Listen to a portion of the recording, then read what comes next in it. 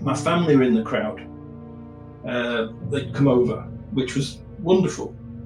And they got to see my giant head on this giant screen and all of that kind of stuff. Anyway, we're 2-0 down after about 15 minutes.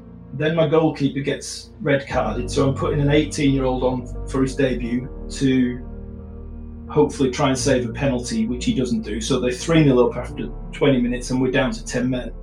And at that point, my massive head gets captured on this screen. And I remember, I can put myself back in that moment right now, and I can actually remember what was going through my mind, which is wow. Like, how big are these screens? They are huge, and this could get really messy. Like, this is it maybe might not get any worse than this. This is what I was thinking of. So 20 minutes in, microphone in your face.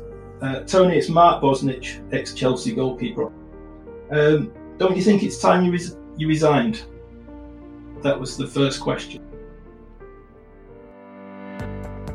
My name's Dr. Gary Krotas, and I'm a coach and author of The Idea Mindset, a book about how to figure out what you want and how to get it.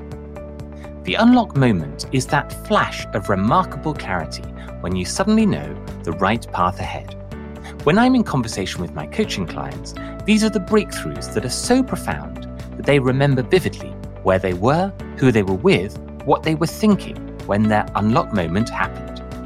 In this podcast, I'll be meeting and learning about people who have accomplished great things or brought about significant change in their life, and you'll be meeting them with me. We'll be finding out what inspired them, how they got through the hard times, and what they learned along the way that they can share with you. Thank you for joining me on this podcast to hear all about another unlock moment. Hello, dear listener, and welcome to another episode of the Unlock Moment podcast. This is an episode I've been looking forward to recording for a while. Tony Walmsley was one of the first names on my team sheet when I was listing the guests I wanted to convince to come on the podcast. We met last year and discovered a deep connection around the similarities between the elite sporting arenas of the football pitch and the ballroom dance floor. You'll be surprised at how much they have in common.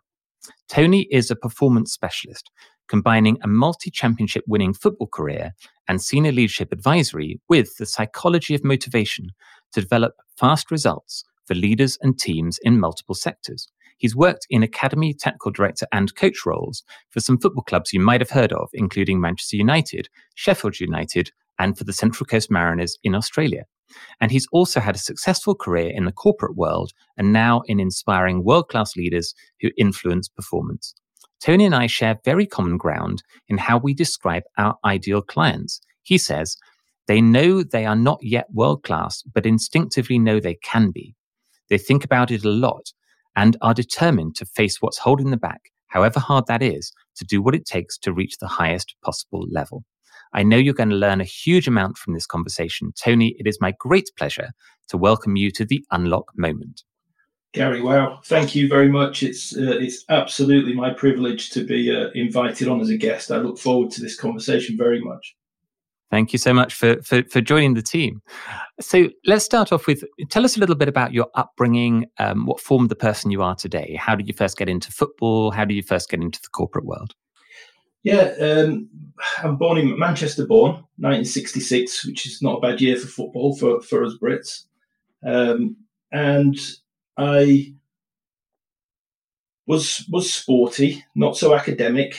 My brother's an Oxford scholar, my sister's a PhD like yourself.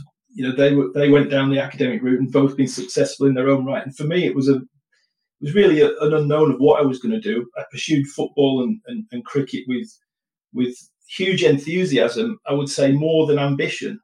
And it was only when I first did a coaching course at the FA that somebody pushed a button of inspiration, and I think they said something on the lines of you could be really good at this if you applied yourself to it. So that moment and all of the experience around that, where I was suddenly seeing the game through a different set of eyes and seeing that actually there's more to it than just rocking up and talking about the team sheet on the wall before the game. There was so much more nuance to it, and I found myself very quickly and at a young age having an affinity with this ability to transfer information and help people to improve whatever it is that they were doing. And I think that thread has run through my whole life. So at 18 years old, I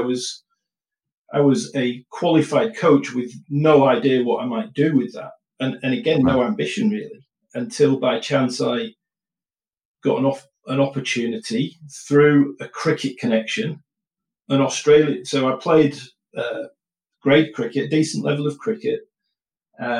We used to get professionals over each year from Australia or the West Indies to play in that league. So it was a decent standard. And in one of my conversations with Roger Brown, who was a Sheffield Shield cricketer and on the fringes of the Australian national team, he's a Tasmanian. He talked about in his off season he played football, and I thought that meant Australian rules football, but he was talking about soccer. And through that connection, introductions were made. And at 21, I was flying off from Manchester to Tasmania to coach and manage in the second tier of Australian football, which was a thrill and exciting proposition, really entering into the unknown. With really no coaching experience, I was going to manage a men's semi-professional football team on the other side of the world. It was quite a fascinating start to my, where we end up having this conversation today. And you were 21 years old and you were traveling to the other side of the world.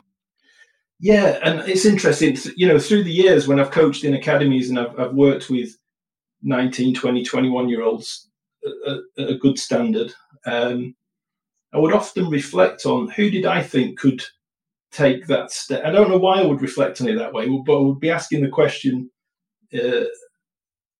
not outwardly to myself, who would have the capacity or the will or the intent or the motivation to do that. And I didn't come across many that I thought would do that. So the way I look at that is just from the perspective of uniqueness. And as I've matured through life, I realized that my journey is certainly unique, and I can tell stories about lots of aspects of that journey that sometimes surprise me where I've been. You forget things and then you go, wow, did I really have dinner with Harry Redknapp under Sydney Harbour Bridge? It's like these things that crop up. You think, oh yeah, I forgot about that. That was an interesting. What I learned the more I work with people is that everybody's got a fantastic story, that everybody's unique, and I'm really enjoying operating in the space where bringing that uniqueness to the surface to understand it and optimize it is where the biggest performance gains are. And boy, I wish I knew that at 21 when I was flying out to Tasmania. However, it went okay.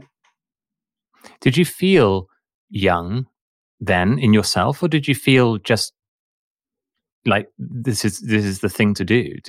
Were you conscious of your relative youth?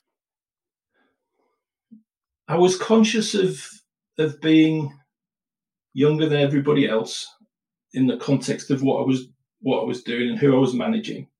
That there was some sense of uniqueness. I think there'd always been a sense that I was a bit quirky growing up. But I think also in terms of life experience, from a family perspective, some things had happened where I was sort of thrust into an almost parental role for my young brother for a period of time, where you assume a role of maturity before perhaps you're ready for it, that grounds you in different ways. So I had that experience. I was already taking a little bit of pain of that with me. So you've got that to fall back on. But for me, my eyes have always been really wide open. I've got this enthusiasm and passion for experience. So that was what was driving. Had no idea whether I'd be any good. Had no idea that I would make a career out of it. I wasn't driven by ambition. I was confident. I was self-confident. I knew I could engage people. I knew people would like me. I was fortunate that I landed in a part of the world where because I was a playing coach as well. I was competent at the level that I fell into. So I was able to operate at or above the standard of my peers at the time. So that level of competence was, I was quickly able to feel comfortable in the role. And knowing how much I respect autonomy, and everybody's, not just mine, some people need more than others, I was free to explore this new world that I was entering into. And if I think about that from a sort of psychological coaching perspective, I was super motivated. Didn't see it as motivation. People think of motivation often, that drive, and you're pursuing this, you're pursuing with vigor this objective, singular objective with determination. It wasn't like that. I was just purely motivated to experience this thing, whatever it was going to be. And I think that being the case, by nature, it produced some positive outcomes and began a series of new experiences. You're successful, the club wants to retain you, other clubs start to show an interest, and each time that happens, your interest is piqued again, and your experience has grown by another 12 months. So you're getting stronger, and you're getting fueled. And I'm hearing, as you're describing that, something about sort of instinct and passion. So you're making quite instinctive choices about what you love and what you're good at. But also there's that sort of I hear something about the youth in terms of, you're not held back by thinking too hard about something. You're taking an opportunity for something that's very exciting ahead of you. And I think that comes through quite clearly. So what happened next? Where did it go from there? The 21-year-old player coach. I can only say that for a long period of time, I had a lot of success. So Tasmania is quite a small place. It's the size of England with the population of Manchester, but it's part of a much bigger country. And you don't really know, being in Tasmania, how big Australia is until you actually go there and think you can drive from Sydney to Brisbane and realise that that's going to take rather longer than you expected. But I was involved in youth development at this time. 3 or 4 years into this journey, I was working with state teams and academies and elite kids, and then getting exposed to the broader and higher talents that were operating around Australia, and took one of those teams to an unprecedented level of success. So Tasmanian teams at national level would always typically be at the bottom, along with the Northern Territory, population driven and all of that type of thing. And we finished third in a tournament that had Harry Kewell, Mark Viduka, famous Australian players that graced the Premier League, and did very well for Leeds and Liverpool and so forth. And that got me noticed and recognised, and I got a job. I was the inaugural full-time women's coach, which is amazing. This was 1995. I was head of the Olympic Athletes Programme in New South Wales. At this stage, I'm probably 27, 28. So again, really young to be holding a position of authority at that level. And we won. I was responsible for the Australian national team players that resided in New South Wales at that time, and also had my own academy and intensive training centre around that, where I tapped into all of the Australian Institute of Sport, elite athlete services. So you get to learn about, you start to get more insight into sports psychology and strength and conditioning. And at that time, the Australian Institute of Sport were pioneers in global sport, how to prepare athletes. So that was fantastic, and that team then went on to be successful. We won the national championships, and it's funny. I'm coaching a women's team now. I'm coaching a team one step below National League. I'm doing it as a volunteer, and on the one hand, it's amazing to see in that period, the 25 years that have passed, how much growth there has been in the game, and yet there's such a long way to go in all of that. It's not a conversation we really should get into today, but it's a nice reflection for me to be operating at this level that I'm operating at now and recognizing the great strides that have been taken, but also to acknowledge that a long time ago I was doing some pretty serious stuff and some pretty good things too. And I've often looked back, and because I look forward and I'm optimistic and I'm seeing what's next, I rarely look back and take too much credit for it or acknowledge for myself. People many times have said, "Oh, fantastic! What an amazing thing that you did." And it's like, actually, it wasn't bad. I'll take that. It was quite good.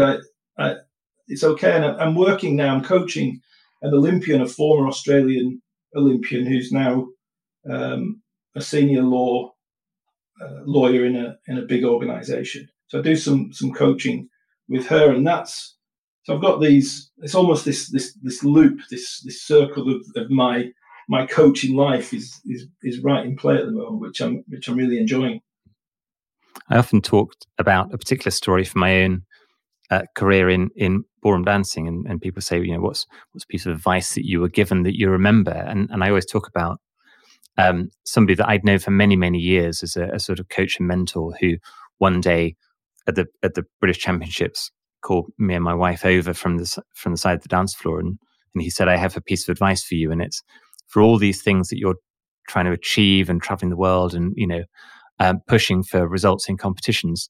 He said, "My advice is don't forget to enjoy the journey on the way along," because he said he's seen so many couples who have been so intense about trying to achieve their goals, they get to the end of their career and they don't really look back on any of it with pleasure because it felt so intense and often frustrating at the time. And so what you're saying here about, being able to look back and reflect on something that maybe in the moment you didn't fully appreciate what you were doing, but actually with the benefit of hindsight and looking at that 25 years, it's in context and you can see, what you were starting. Yeah, I agree with that. That's a great way to summarize. And I think when I put myself, I've got an ability to put myself, because I've got, I would say, a strong feeling preference. I've high sensory needs, I suppose, for want of a better term. And I think that's why I'm so enthusiastic about. I get a buzz out of things. So it's very easy to put myself back there when I'm feeling a certain way with a certain memory and go, wow, I can get goosebumps on the back of my neck because of a particular experience. And it's very easy then to recollect what was happening at that time. Sometimes the details are blurred as my memory fades, but the emotion of it, and therefore the relevance that it has for me, is something that I can latch onto. So if I'm working with somebody about a future state that they are aspiring to, then I can help them. What I try and do is help them, and it's not easy for some people. For me, it's relatively easy. Try and help them to visualize what it will feel like when they get there. Not the goal itself. What will it feel like if you achieve that? And if somebody had said to me, what will it feel like if you win the national, if you're the coach of the national women's champions in 1995, someone had asked me that maybe 5 years before, I think it would have filled me with a sense of excitement and a sense of wow, perhaps even a sense of don't know if that's possible. And that wouldn't be through any lack of confidence. It would be, I'm thinking out loud now. I don't even know what that would be, but the whole ability to be conscious in the moment, I think, has been somewhat innate with me on the way through. Now that I'm aware of how that works, how it plays out, I can help others that maybe don't have that so naturally to work out how their experiences, to be able to describe their experience more fully for themselves, for other people. So this building success that you were finding and you were demonstrating started at some point to get you on the radar of some big clubs. Yeah, and it was so early 2000s. I was working in Brisbane at the time. I'd had a journey through. I became a director of football, which I left the women's job to be a director of football, which was taking an opportunity. It was a more stable role at the time. It was a broader role. I was concerned I might get pigeonholed as a women's coach. I wouldn't mind that at all now, but back then it was such a new thing. It was a different landscape. So it was a decision that it was the first decision I really made that I think that I wasn't so sure about, but I knew why I did it. I took it to broaden my experience, which sort of makes sense. So after that, I moved to Brisbane. I was about to walk out to training, and I got a phone call. And the year before, I'd seen this. There used to be this newspaper called the Australian British Soccer Weekly. So it's where I used to get all my what was going on in the UK football world. And there was a big half-page ad in there with a big Man United badge on it that said we're setting up an academy in Australia, looking for technical director. And I thought, I'm a Man United fan, born in Manchester. The genuine article. I thought, that's got my name on it. I'm going for that job. That's me. I got interviewed, made the shortlist, didn't get the job. A year later, I'm walking out to training. I got a phone call. One of the directors of the club had said the guy that took the job is leaving. How quickly can you move back to Sydney? And I was like, 2 weeks I can be there. So yeah, I took on the role of academy director and technical director of Manchester United's youth development partnership in Oceania, which was brilliant, obviously because of its affiliation, very strong links. They were investing money and wanted to find the next Kuhl and Viduka, and they wanted to get on that bandwagon. I don't think the model was right, but part of the role was to expand this centralized model into a national group of satellite quality assured academies. So it was quite another big project and a great brand to be associated with, and trips to Manchester and working closely with the staff, meeting Sir Alex and all of those things. They're a really valuable part of my experience, and there's 100 football stories that I could tell between that and where I ended up as the head coach of the Mariners, having worked previously as an assistant in the Asian Champions League. And, we're talking now about serious professional football. Everything had been successful. I hadn't not experienced success. I didn't know what it was like to fail. And yeah, I don't even know how to describe it other than that. I had this long history in the game in Australia of being a successful coach without really knowing how. I didn't really know how it worked. I knew how to coach football. I knew who I was bringing into that environment, and players responded to me. But it's not until it stops working that you really start to understand more than you did before. And that's what I love about what I do now, is that, with maturity comes that deeper knowledge that however much you'll grow and learn and continue to grow and learn, you recognise that the chasm and void of stuff that you don't know is way greater. So if somebody as curious as me, that's like that big pit over in the future is absolute gold for me. There's real beauty in that. So failure, when it came, as brutal as it was the best thing. And how old were you at that time, where you've been on this run of success, you worked for these amazing clubs, and you hadn't yet seen the other side?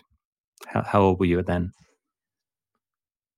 Well, we're only talking. I was late 40s by this stage. Right. Yeah, mid to late 40s. So I'd taken my. This is probably worth sharing. So in two, and there's a couple of reasons to share it. So we left. My family and I left Australia in 2012. I took on a job with Sheffield United, head of recruitment. Another big club, fantastic club to be associated with, club with a great vision that I bought into and wanted to be part of that. There were, at the time, the game, especially at academy level in the UK, was transitioning from, I suppose, old school mentality to a more modern approach to developing kids, which was fantastic. So I took that on, and a big part of that, though, was we had one of our children. We got two children, Charlie and Sophie. Charlie was born with a disability that was undiagnosed, and we'd exhausted the landscape of support in Australia and further afield. We tried India and China and all sorts of places to try and find some solutions. Charlie's condition, he was undiagnosed for the first 12 and a half years of his life. So along with the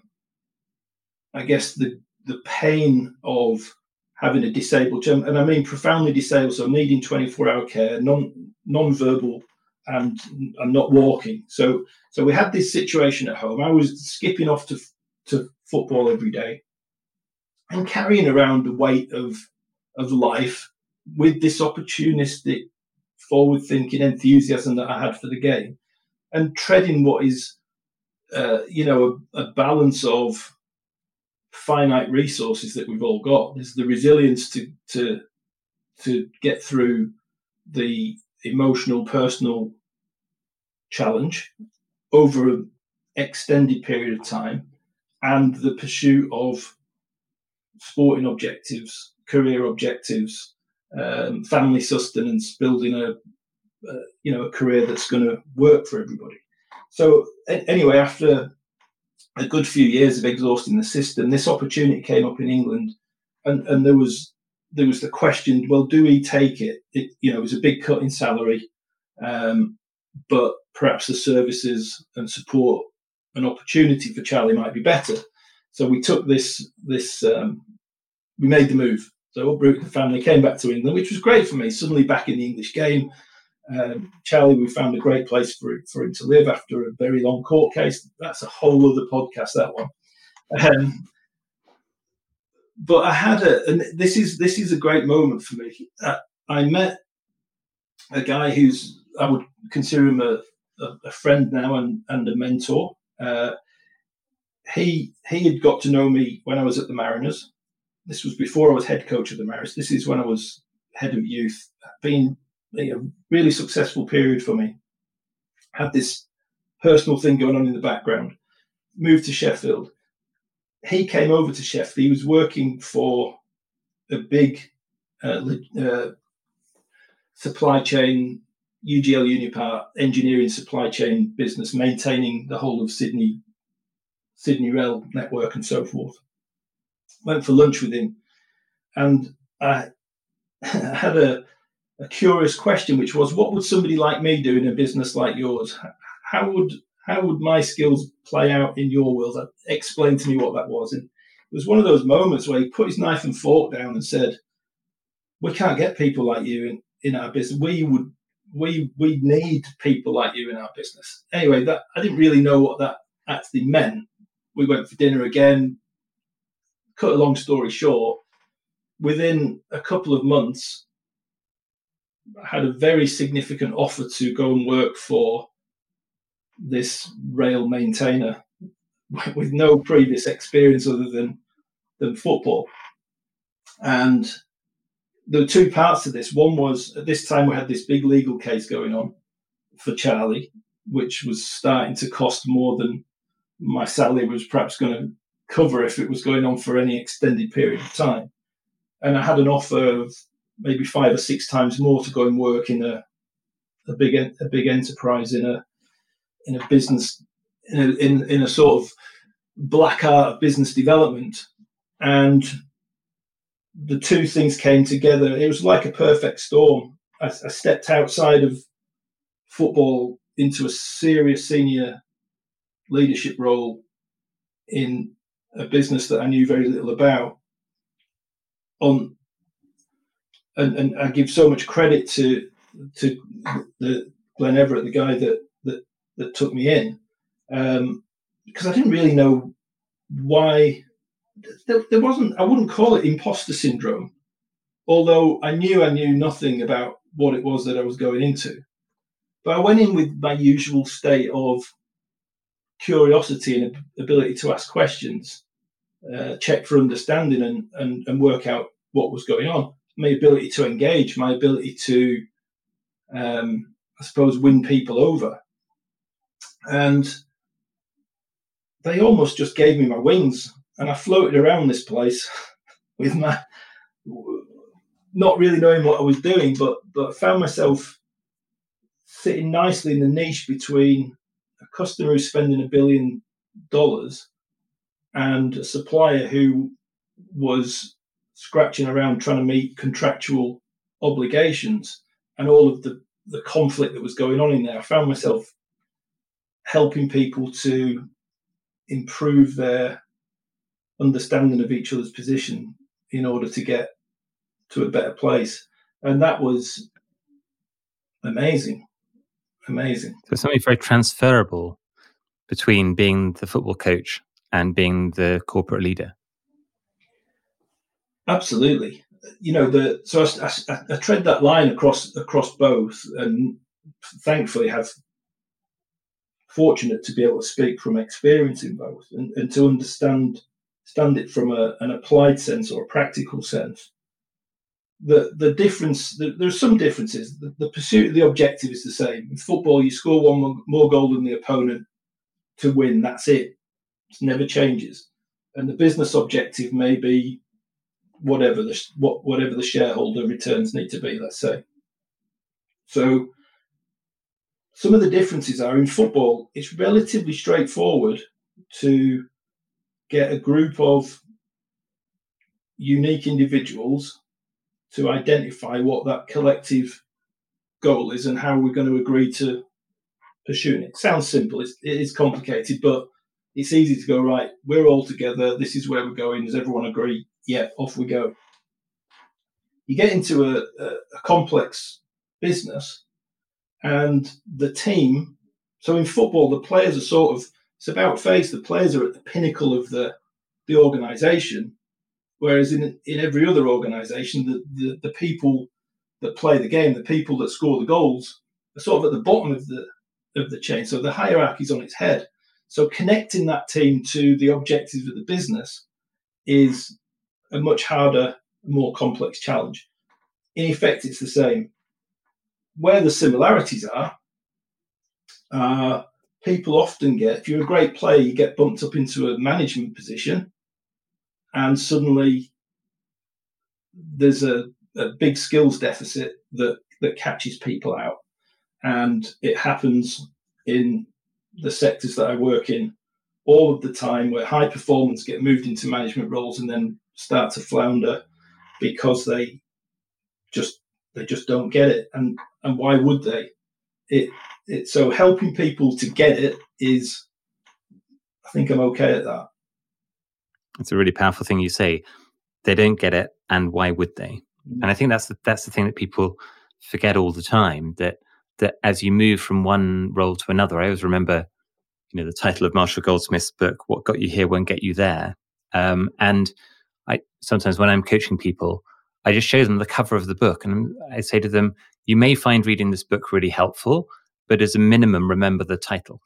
And actually, it unlocks something in people, just to remind them that high performance in one role doesn't mean that you're necessarily in any way prepared for the next role up the chain.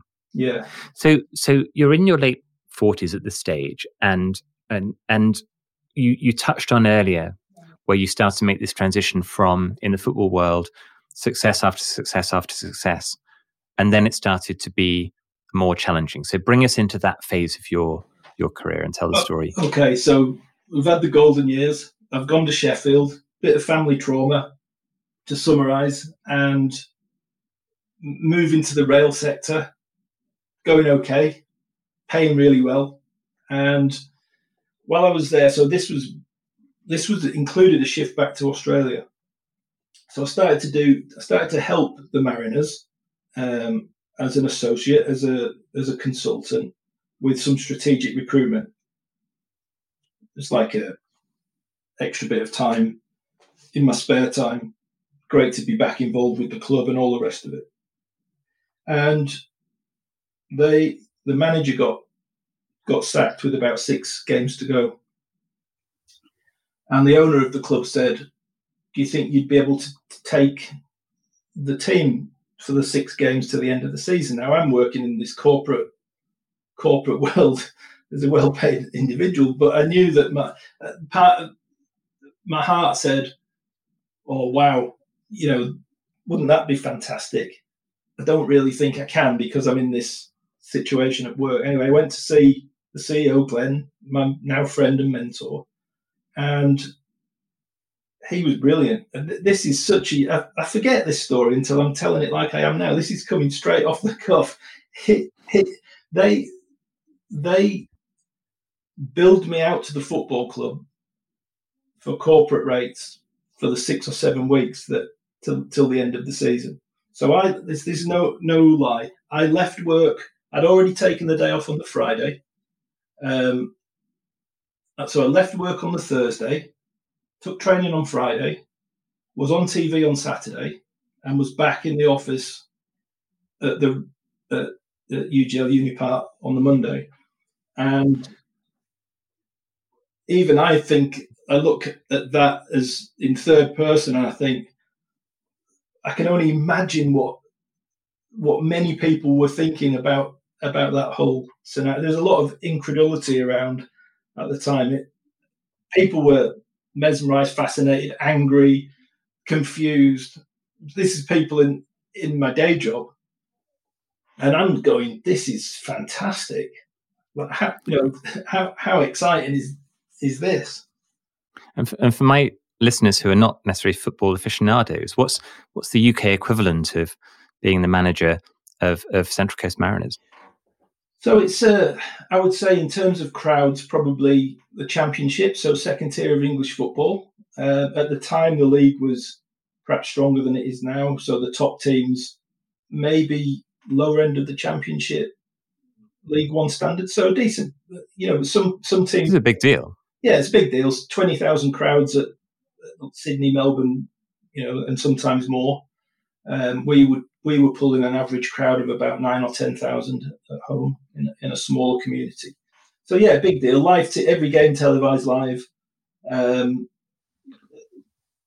Salary cap league at 2.5 million.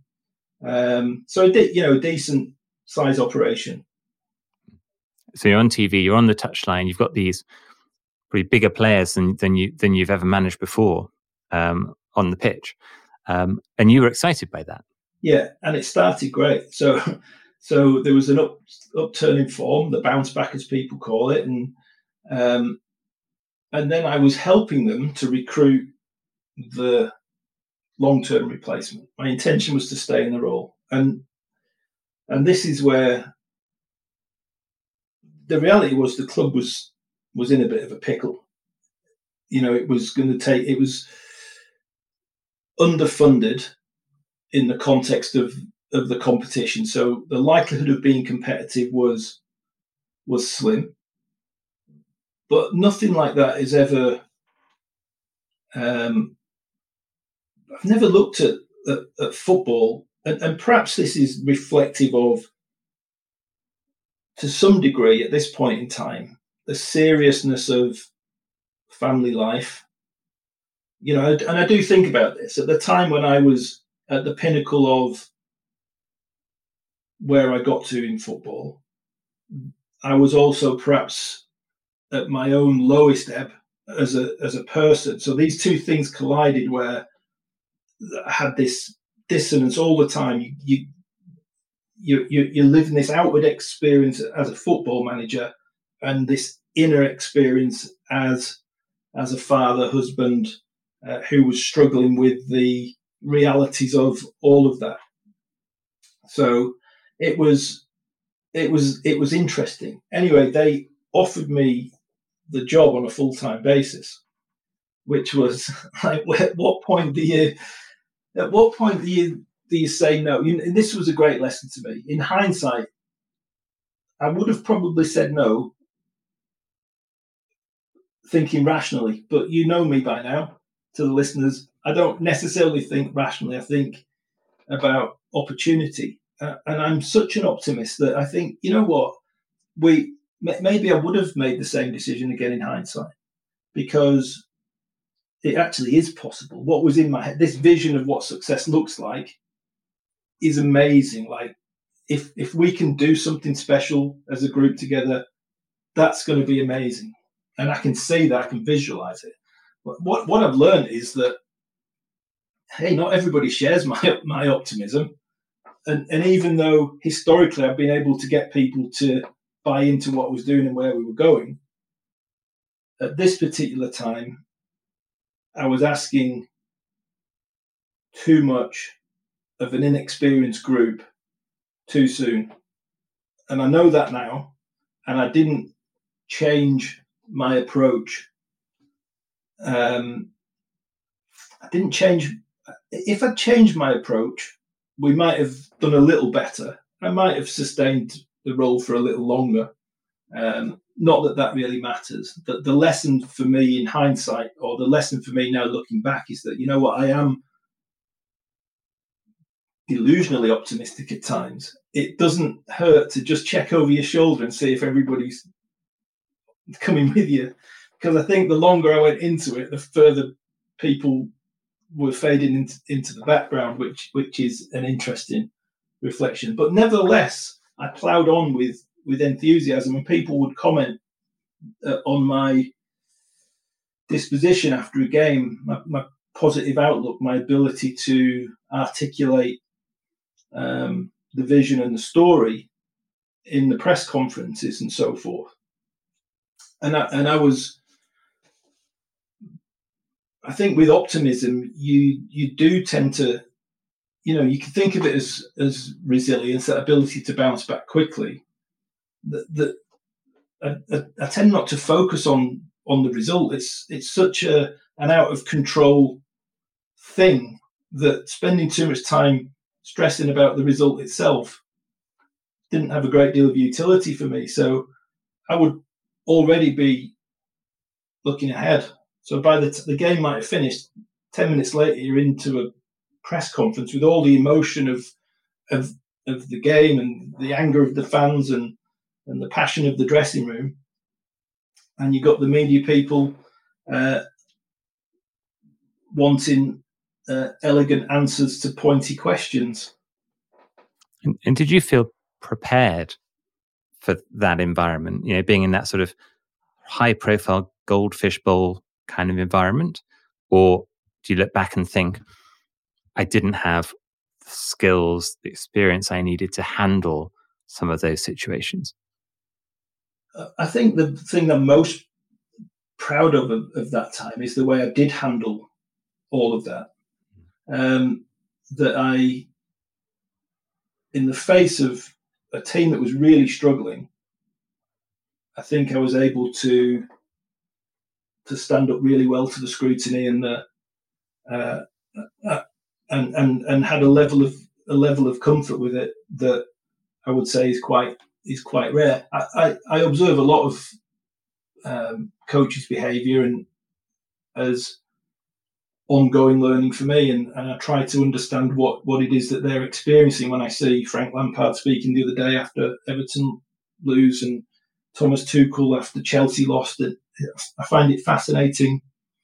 And to see Jose Mourinho at his peak and Jose Mourinho in more recent years, the way that these things are articulate, and I like to think that, and I don't by any means suggest that I'm at their level and nowhere near it, but I think I am proud of how I front it up. And we're here on the podcast, one of the things we want to talk about is this unlock moment. And for you, there was a moment in one of those live TV interview scenarios. So bring us into this moment. What was happening, and what was the lead in to this moment of realization for you? Well, I'll talk you through the experience. So we're playing at Sydney Football Stadium against one of the biggest clubs in the country, Sydney FC. It's a 44,000 seat stadium, maybe just less than half full or something like that. They had giant screens at the end of each ground. If you've ever been in a room where the TV is too big for the room that it's in, it was sort of like that. Anyway, I've got a bunch of the squad at this stage there was a real toxic dressing room. It was very fragmented. So it was it was the most challenging time for me as a coach in my experience. A lot of young kids playing. Had a goalie making his debut. Goalie on the bench, 18 years old, making his debut. Young kid in goal. Anyway, young players, not expected to win. Nobody's expecting us to win. But there's always a chance. It's a game of football. My family were in the crowd. They'd come over, which was wonderful. And they got to see my giant head on this giant screen and all of that kind of stuff. Anyway, we're 2-0 down after about 15 minutes. Then my goalkeeper gets red carded, so I'm putting an 18-year-old on for his debut to hopefully try and save a penalty, which he doesn't do. So they're 3-0 up after 20 minutes, and we're down to 10 men. And at that point, my massive head gets captured on this screen. And I remember, I can put myself back in that moment right now, and I can actually remember what was going through my mind, which is wow.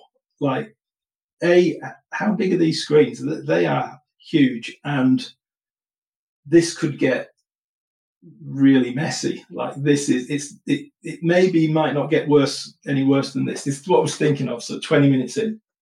Anyway, the game plays out. I think we lost 4-1 in the end, so it wasn't a bad result under the circumstances.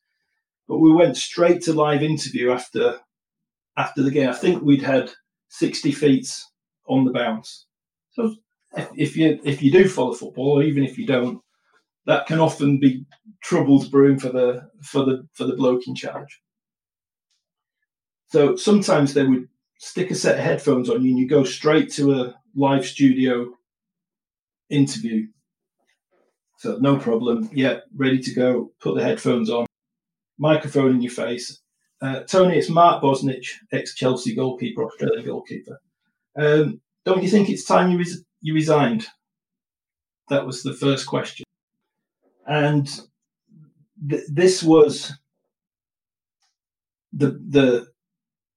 this is this moment that we're here to talk about. My immediate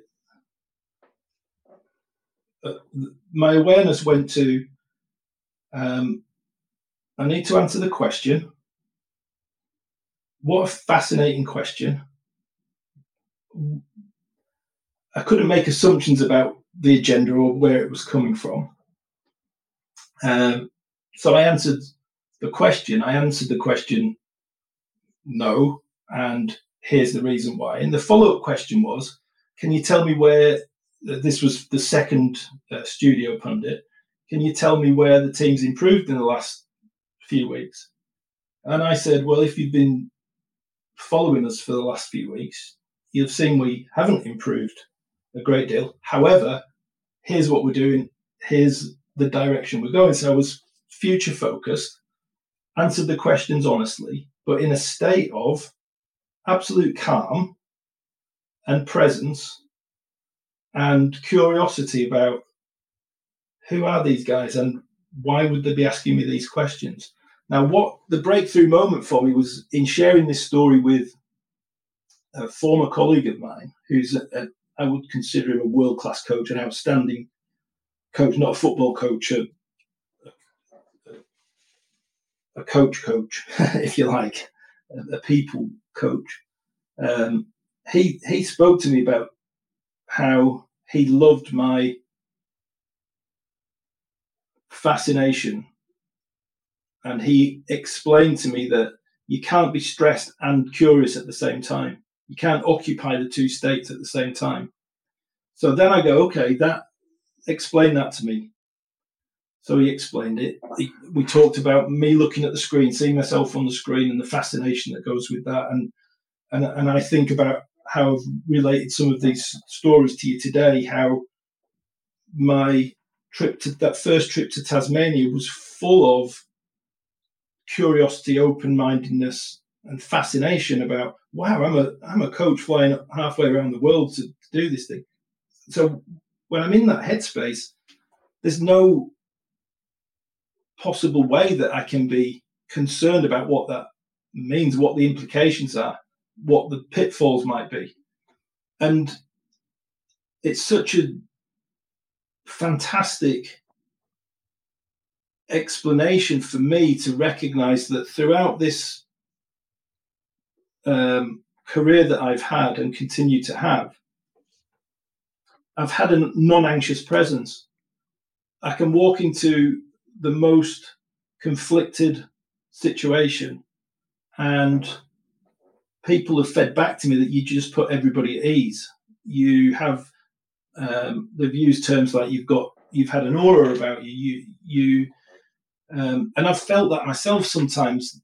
I know that I'm calm when there's chaos going on around. I actually thrive in chaos because I'm curious about it. I'm seeing people explode and things falling apart, and I just feel that it's okay, and that's there's been an innateness to that throughout my life, personal life, career. I go back to situations, early in life when I became that father figure. There was that. It was like the go-to guy to smooth things over, to help things out. I go to my career in rail where I was finding myself between an irate customer and a subject matter expert who was really angry about this thing. It's like, well, what is that? And that ability to stay curious, by nature, diffuses any anxiety that I might be feeling. That doesn't mean I don't feel it, but I don't feel it at the same time. And I think that image of you with the big screen is such a great one, because it's really bringing to life that you are able to observe the situation and yourself in it from the outside in, which is a rare skill. And I know a lot of coaches work with their coachees, senior leaders, very often on exactly that skill. Look at that conversation that you're in as if you were standing at the side of the room, the sort of Gestalt model of coaching.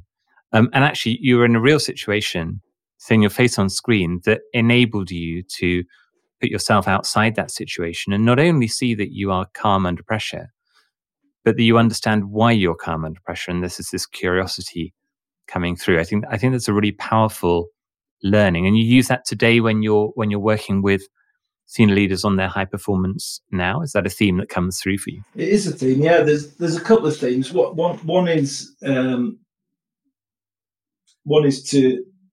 I like to work around resonance. So what is resonance, especially from a team perspective, and helping so I know it was interesting. A former colleague of mine's now managing in the Scottish Premier League, and I went up there to watch them play Celtic a couple of weeks ago, which was great for me to be reconnected and watching a game again, and I enjoyed it. And what was beautiful for me was spending hours with these elite coaches and listening to their approach and them explaining how they seek results and pursue results and train the team to do it. And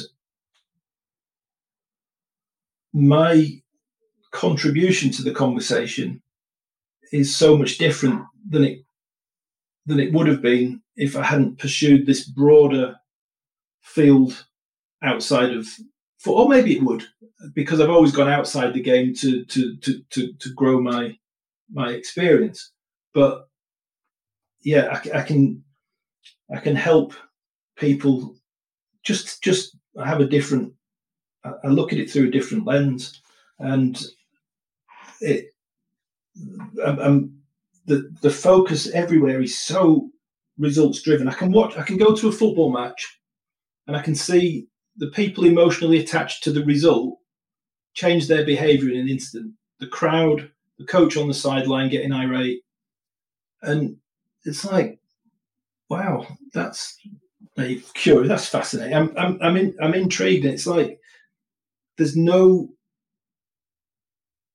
the anxiety that exists around that focus on the result is significant, and it's to the detriment of performance. So if I'm a coach who's anxious about we've conceded a goal, then how does that translate to the group? And the group already identify with me to varying degrees from day one. Some of them that are more like me and get me, we're going to get on well from the start, and there'll be a drop. If you imagine there's a 25-person squad, the person at the top is most like me, and everybody else to some different degree. I rub them up the wrong way, depending on how far away they are from some of the things I like to do. So my environment, a small adjustment to my environment may make a big difference for more of the squad and bring them closer to an optimum level, for example. I don't think coaches know this. I think coaches walk into a new team on a dressing room and perhaps with all the good intention outline their vision, their methods, their approach, how they're going to work, and want people to buy into that and only that. And I get that's a thing and that's a way to do it. I just think there's a greater opportunity to learn how to make, as the leader, some small adjustments in how I function with each of these people and how I tweak my environment to suit the people that I've got, that can be the difference between relegation and not, that can be the difference between me getting fired and not. You know, the average tenure for a football coach in England was something like 130 days 12 months ago. So imagine if you could double that, then that's got to be a good thing. And that translates to business. It's the same. One of the reasons why I always love our conversations is your level of self-reflection and awareness around these drivers of success. And there's something you said in there that I wrote down. The focus on results is sometimes to the detriment of performance. And I reflect on that story when you were talking about when you first took on the big role and you went for it with enthusiasm and drive and everything you got, everything that made you successful up to that point. But then you sort of look behind you and realize that not everybody was quite with you. They weren't following you. And I think I'm hearing now, you know, the learnings over the years of the successes, but also critically the failures. And this is what makes you such a powerful high performance coach. You've seen both sides. You've lived both sides. Things that leaders think are the route to success aren't always, sometimes to the point that they're actually actively destroying the success of the team or the organization. And not because they're trying to destroy it, but it's the inadvertent consequence of the way they lead. Yeah, that's fantastic, Gary. And you know, I know we have to wrap up. When I think of that time and my, I suppose, no fear and optimism in the face of a really complex challenge. Why would a 20-year-old centre half in his debut season be willing to go on that path with me?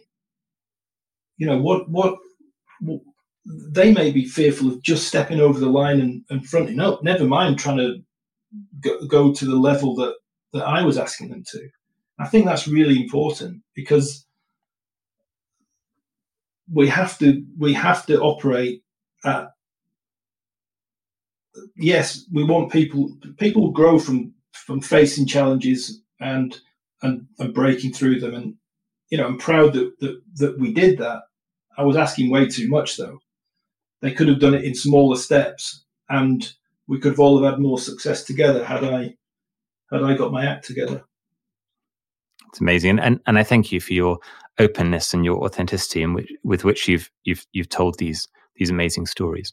So, Tony, what's next for you? What's coming up this year? What's ahead? Well, I'm building a platform. Really excited. So I've studied personality for the last couple of years, qualified with the British Psychological Society.